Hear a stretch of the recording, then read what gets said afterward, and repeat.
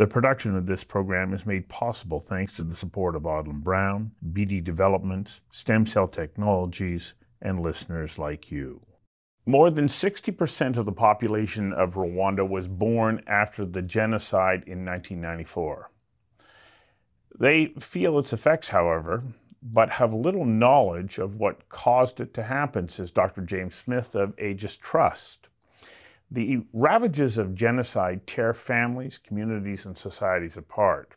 Smith adds it takes decades of reconciliation, peace building, and support to repair the damage done, and constant vigilance to ensure it does not happen again. Central to ensuring it doesn't happen again is the need to help people who have no concept of peace or how to plan to start to envision a future. Dr. Smith says the victims of genocide spent years focused on the minutes ahead of them, relying on their wits to stay alive. Tomorrow, next week, next month never existed, so there was no need to plan or work toward a better future. Since 2008, Aegis Peacebuilding Education Program has reached thousands of young Rwandans, a peace education program that is changing attitudes and behavior among students and their communities. I invited Dr. James Smith to join me from Rwanda for a conversation that matters about working towards the prediction, prevention, and ultimate elimination of genocide. Dr. Smith, welcome. Thank you for having me. You know, in the part of the world that I'm in right now, we don't get much news about Rwanda post-genocide. What's it look like there from a societal and economic perspective right now?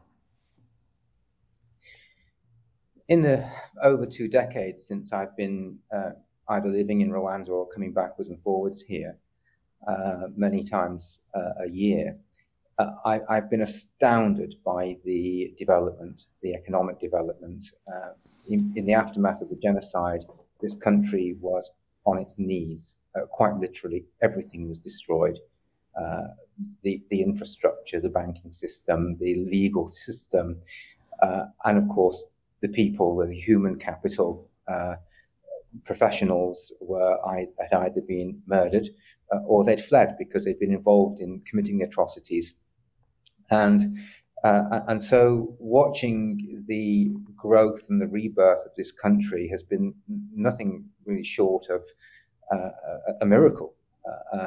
The capital city today is one of the cleanest in the continent. There's new buildings going up everywhere. They're holding international conferences, sometimes 6, 7, 8,000 people at a time. But despite this huge development, you know, there is still an immense amount of poverty in the rural areas.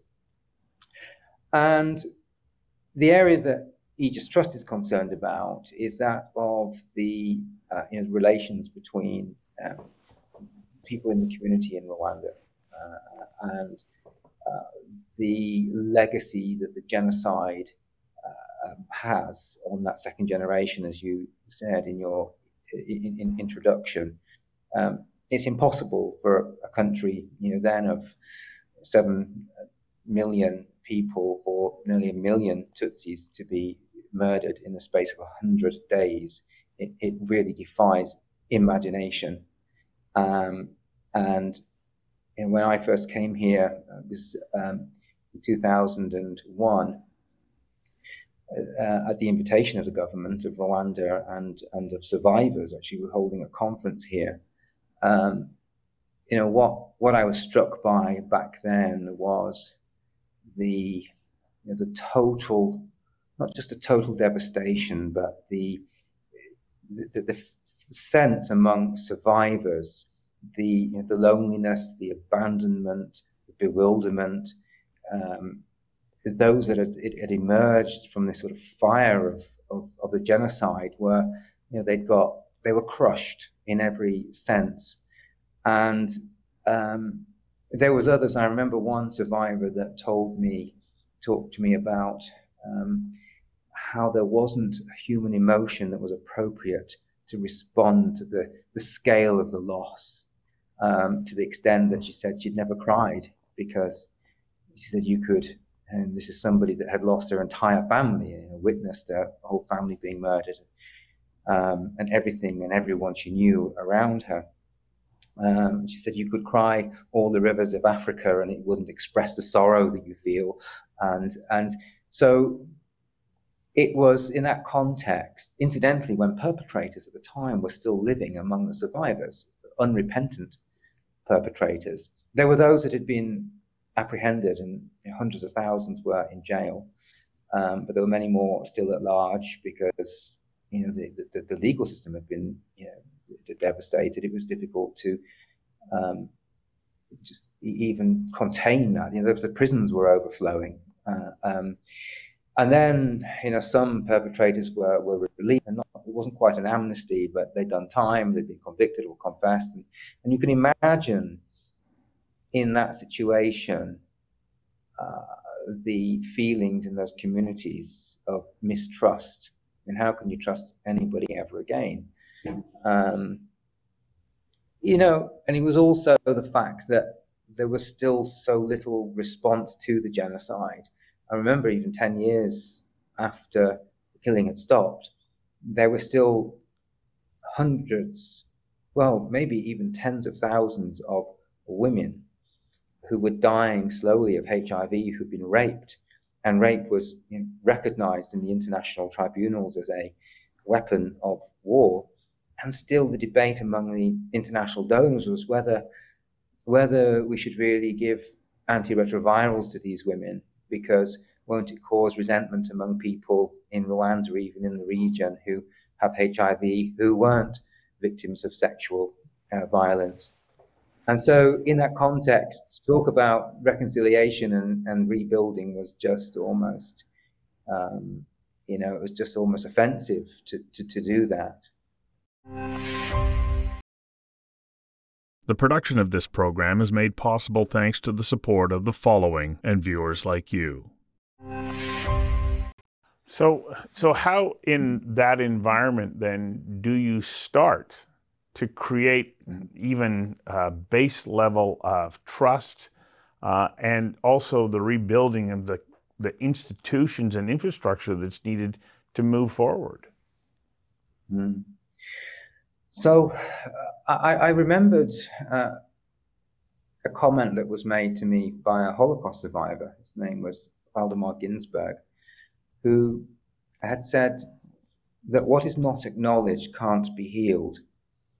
And the government had asked the Aegis Trust if we would help to develop the genocide memorials, particularly the memorial in the capital city, Kigali. We were concerned, and I was concerned about how memory of these atrocities can often be used to accuse the second generation. So children born of perpetrators would then inherit that blame, that collective guilt, which clearly wouldn't be healthy. 2 or 3 generations later, it would cause division and resentment, which could lead to future violence. We've seen this in other parts of the world. And so, but remembering these words of this Holocaust survivor that, what is not acknowledged can't be healed, Aegis Trust agreed that we would help to develop the main genocide memorial in the capital city here in Kigali. It was, and still is, a burial place. The city council needed somewhere to put the dead bodies, to be crude about it. There were constantly finding shallow graves every time that there was any kind of development, a new house being built or a road. Another shallow grave would be found, and so this hillside on the side of the capital city Kigali became a burial site of around 250,000 victims, Tutsi victims of the genocide. And it was at that site that they started to put this building up, which we then helped and turned into the National Genocide Memorial. So this was the first step, acknowledgement, public acknowledgement. And you could sense over a period of a year or two, this was now 10 years after the genocide, that the anxiety that it would all be forgotten, therefore danger it would happen again, was beginning to diminish.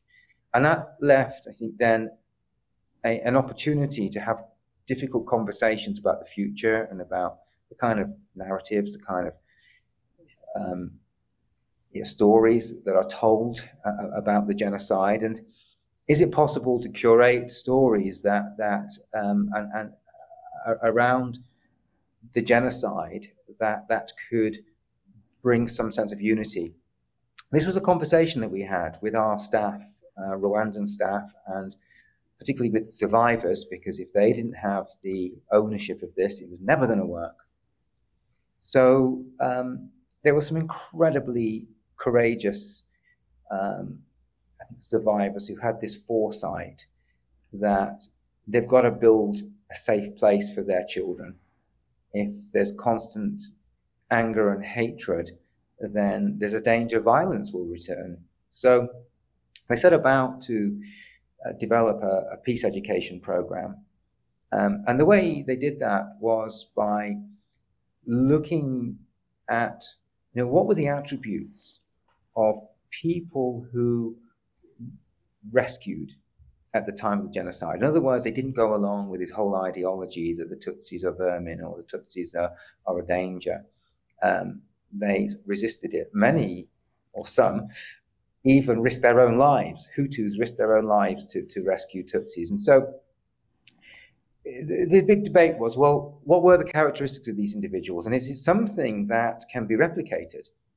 It was decided that they were people with big empathy. They thought for themselves. They were independent thinkers. They didn't listen to the propaganda in the media and the hatred that was out there. They had very strong values that led to personal responsibility to take action. And so this was created in a program, or at least a program was designed to try and encourage these attributes, not in a preachy way, but just to engage people. The big question that was asked was, how do you do this in classrooms where there are children of perpetrators, children of survivors coming together? And one group is going to be resistant to even know about it because they might feel guilt or blame or accusation, and the others are going to, the children of survivors will be looking at children of perpetrators thinking, well, you did this to our family, and you can imagine the tension. And so the way in which that was broken down was by finding the stories of these individuals and conveying them either through exhibitions or through simply just telling the stories. And because we're in Rwanda and Africa, the team said, well, we want to do it an African way. We tell stories. I always said, well, of course, we all tell stories. We all love stories. But it was this approach that was a sort of a homegrown approach. I'll give you an example. There was a story of a 10-year-old girl. Her name was Grace. She was a Hutu girl. Rwandans don't need to be told she's a Hutu because she was fleeing with her family in June of 1994. And what this meant was the genocide was nearly over. It wasn't completely over, but several million Hutu, the Hutu population fled Rwanda because they feared revenge from the Rwanda Patriotic Front that was liberating Rwanda and actually stopped the genocide. It was largely a Tutsi rebel group, not entirely Tutsi, but it was. They feared revenge. So Grace is on the road with her grandparents, and she hears a baby crying and goes to investigate. She discovers there's a small massacre of a family and a baby clinging onto the mother's breast. She catches eyes with this dying mother, pleading with her to rescue her baby.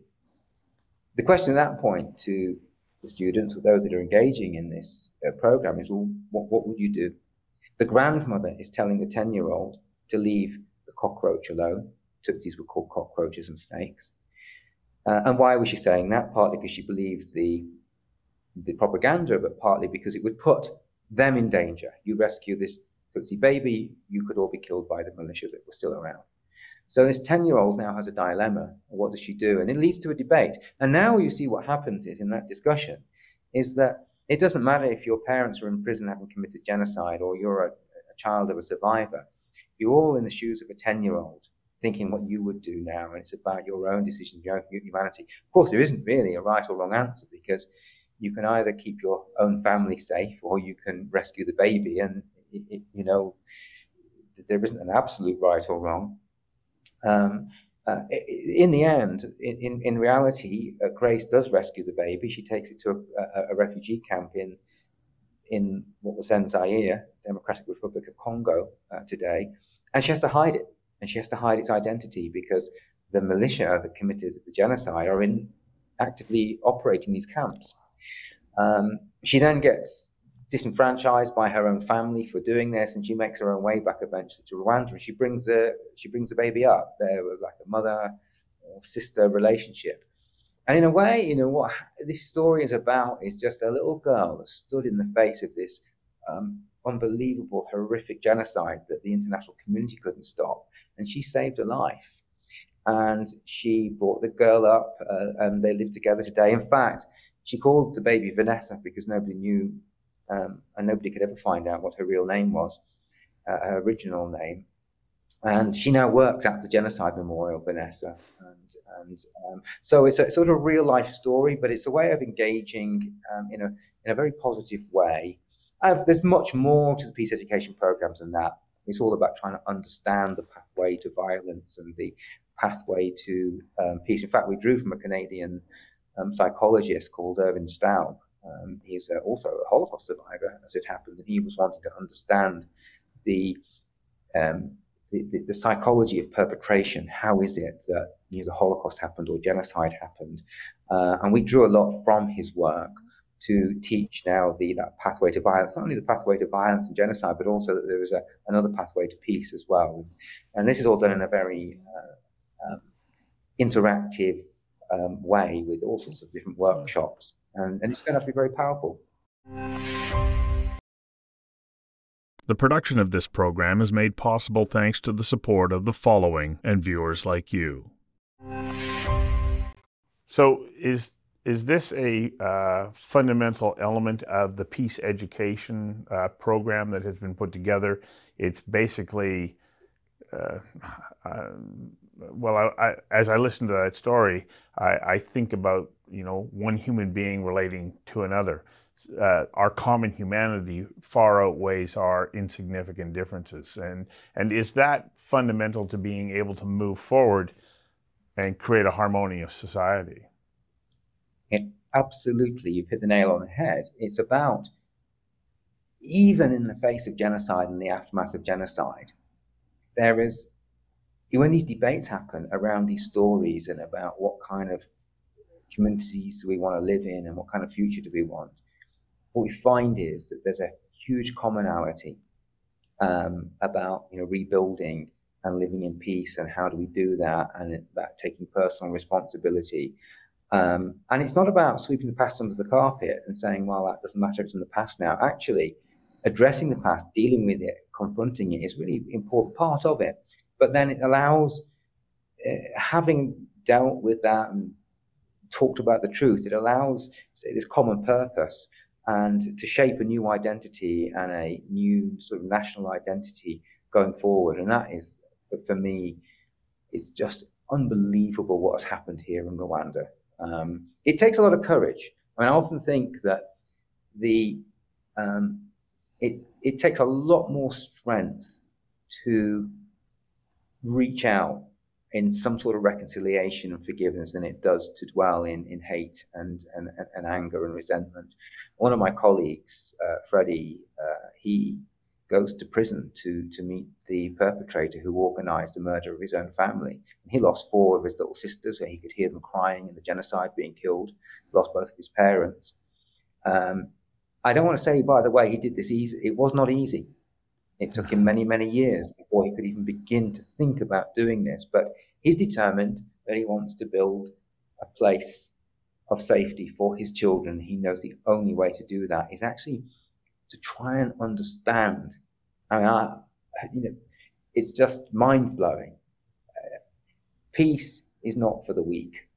This takes courage to go into prison and say, I'm going to try and understand the perpetrator that did this. Right. So how do you develop the faith as that this has a potential positive outcome? Because there's no guarantee that even when you are, had been on the receiving side and you decide, no, I'm going to be magnanimous, I'm going to reach out, I'm going to try and bridge that gap, there's no guarantee that it's going to be reciprocated on the other side. That is true. And there are perpetrators who remain unrepentant, or they tell part of the story. And that's really difficult for survivors when somebody says sort of generally that they're sorry because their jail sentence might be halved. And then the survivor saying, well, what are you sorry for? You haven't even told me where you buried my family. That would be an apology. I'd like to know where they are because I need some closure. And so you get these survivors then saying, well, how do you expect me to forgive when the perpetrator isn't really being clear what they're apologizing or they're sorry for? It's a kind of sorry but. And we all find that difficult when there's a sorry but when it's the murder or the mass murder of your family, your community, it is really difficult. So yes, while there's been incredible progress and huge, unbelievable stories of reconciliation and forgiveness, I don't want to suggest that it's easy. I don't want to suggest that it's complete. There's a very, very long journey to go. And that's why we have to keep focused on building that peace education and reinforcing it to the next generations. The production of this program is made possible thanks to the support of the following and viewers like you. So the risk in not doing that, of course, is that the hatreds continue to foment and will, unfortunately, surface again. And so despite the fact that it's hard work and not easy, the consequences of not doing it in the long run could be potentially worse. Yeah, there's a lot of stability here in Rwanda because of the leadership and the government and the security, but what may change in the future, and if the divisions remain and those fractures remain, then yes, it could be manipulated, it could blow up if there's an economic or political shock at some point in the future. It's immensely important that resilience is built while there's a window of opportunity. We've got to fix things while the sun's shining, and the sun's shining at the moment, and that means, when I say talk about resilience, it means that if there is hardship in the future, communities need to have the sort of behavioral resilience, so they don't blame and scapegoat others, and they also need to have tools to move forward and rebuild their communities. And that includes both sort of psychological tools, which is why among within the program, we also have sort of psychosocial support and trauma healing. You can't talk about peace with people who have got anxiety and depression and other sort of mental health problems that are a result of the genocide. And the other aspect that we're working on is about the economic well-being. Some of these communities are extremely poor. And again, you can't talk about peace with people who are hungry.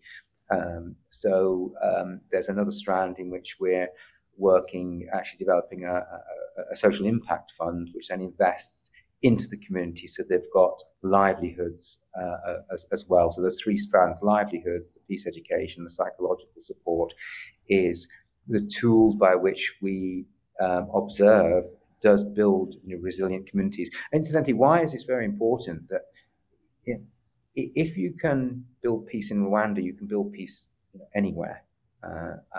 And these tools of sort of building resiliency in the way that I've described are going to be increasingly important around the world because of climate change, which is going to lead to food insecurity.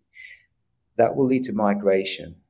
That's going to lead to conflict in neighboring communities and atrocities, which will become manipulated by other people and by political leaders. That will lead to more migration and refugees, which leads to more conflict.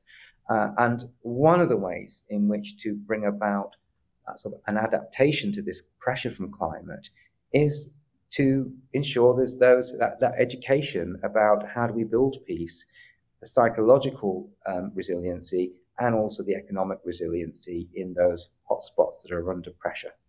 And that's the mission of Aegis going forward, is that the experience here in Rwanda will be applied increasingly to other countries at risk, and has been done actually successfully. Well, I applaud you for your work, and I thank you for joining me today to give us a glimpse into what you're doing. And I wish you great success as you move forward. Thanks for your time today. Thank you for having me. It's been a pleasure. Thank you for listening, and please visit conversationsthatmatter.ca and become a subscriber. And thank you to Audlin Brown, BD Developments, and Stem Cell Technologies for their support.